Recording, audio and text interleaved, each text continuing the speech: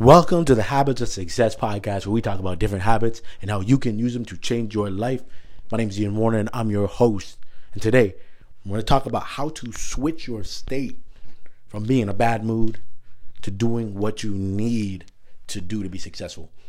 Now, when I make these podcasts, I'm often preaching to myself. And this is definitely one of those podcasts. My kids just absolutely drove me through, just insane. I was just probably as mad at them as I've ever been maybe an hour or so ago. So I said this is a perfect time to make a podcast, because sometimes in life, our mood isn't where we want it to be to do some work that we need to do, but stuff still needs to be done. And sometimes we can allow those moods to affect our performance negatively. But it's also important to remember that we have the ability to switch our state pretty quickly if we hone in on our feelings and we're honest with ourselves. And the one thing that always makes me think about this is when people are maybe arguing or they're in a fight and someone comes to their house, the doorbell rings, and they snap out of it, right? They snap out of that state to go and answer the door. Now, that's the perfect example of switching your state. You are frustrated or angry or bothered by something, and you're able to control yourself, bring things in a bit to go and answer the door, so that you're not screaming at the person who is innocent and just at your door wanting to, ask you something or coming over to your house or whatever the case is. That is a great example of switching your state. Now, what a lot of people would say is, well, you shouldn't switch your state because that's fake. You're being fake. You're in the moment. You're faking like you're okay when you're not. And I think this is the thing. This isn't something you have to do all the time. The only way to do it really well is to actually truly address how you feel and say, hey, I'm frustrated, I'm angry, but you know what? I still got to do this podcast. I'm feeling this way, but there's still work that needs to be done. There's still something that needs to be done that requires me to change that state of the way I'm feeling. Because I can't tell you the amount of times growing up when I was running track, the kids would skip practice because of something that happened at school that day. Oh man, this girl made me mad, so I'm not coming to practice. Oh, I'm sad about this, so I'm not coming to practice. And I'm like, you have to use that, address it, switch that state, and still go and do the things that you need to do. Because here's the truth. The way and the things that happen to us in life, sometimes we can't even control that. We have no control. You have no control that someone broke up with you today. But what you can do is take that energy and go and have one of the best practices of your life. You can take that and you can put that passion into your work. And so for me, with the example of being mad at my kids, was a perfect example to bring, the realness of my life and what I go through here. It's not like I'm able to do this because I have the perfect conditions. I have a nanny that takes care of my kids they're just upstairs. They could be up there screaming and acting a fool right now. And sometimes you may even hear it on the podcast. That's just the reality of my life. And that's okay. That's transparency. That's actually something people can relate to more than perfection. But also, it creates an opportunity to talk on something that's very fresh on my mind, because it's I can't allow the feelings in that moment to derail what needs to be done. So when people ask me this question, are you an emotional person? I'm actually a very emotional person, but I always add this caveat. I don't allow my emotions to dictate what gets done, because sometimes your emotions will lead you astray. The fact that you're feeling sad and sappy will mean, I'm not going to work this week. I'm not going to work this week. And then where does that get you? Next thing you know, you lose your job or you lose certain opportunities. And how's that helpful? That's not doing anything to get you to where you want to go. So one of the keys is you have to address the place where you are. You have to know, okay, this is how I'm feeling. And then you need to also recognize that there's somewhere that you need to be. There's somewhere else that you emotionally and mentally need to be to produce what you want to produce.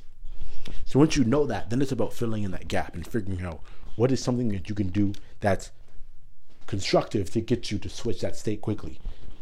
And the key is constructive, because I know some people, for example, they'll go right to eating. That's just an example of a negative thing. You go, well, I'm just going to eat as much food as I can. I'm going to eat junk food. I'm going to eat crap. I'm going to do things that are destructive. I'm going to smoke. I'm going to do drugs. Any of these things are destructive because they're not like sustainable. Like, you don't want to have to say, wow, every time I'm sad, I'm going to have to eat gummy bears and drink alcohol in order to get better. So it's finding constructive ways. So sometimes it's like getting on the ground and doing 100 push-ups, feeling that and putting your frustrations through those push-ups. It's finding those things that help you to cope. Now, for everybody, it's going to be different. So I'm not even going to sit here and say what is going to be for you, because it's literally going to be different for everyone. But I know for myself, one big thing is stepping away.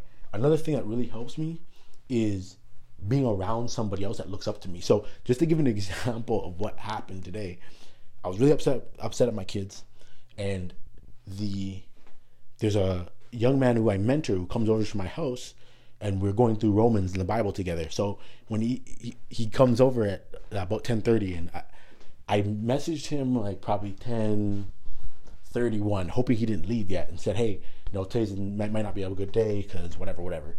And he didn't see it because he was already driving and it was snowing outside. So he's really focusing on driving and not texting. So he gets here, I hear the door open, and I'm like, dang, he came.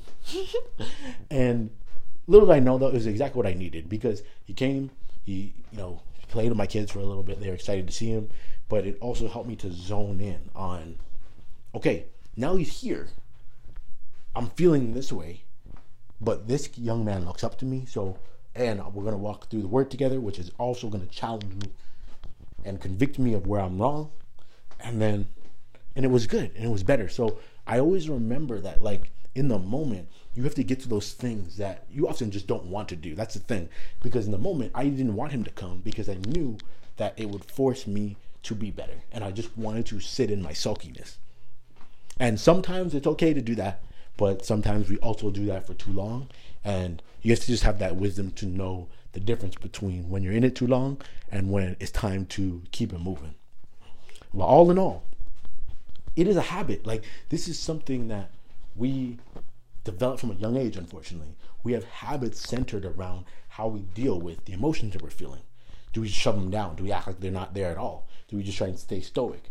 Do we let them control us for the next month of our lives? Do we completely break down in tears? Like, whatever it is, right? This is not something new to you, whether you are aware of it or not. You've been dealing with your emotions and coping with them in a specific way for a long time now.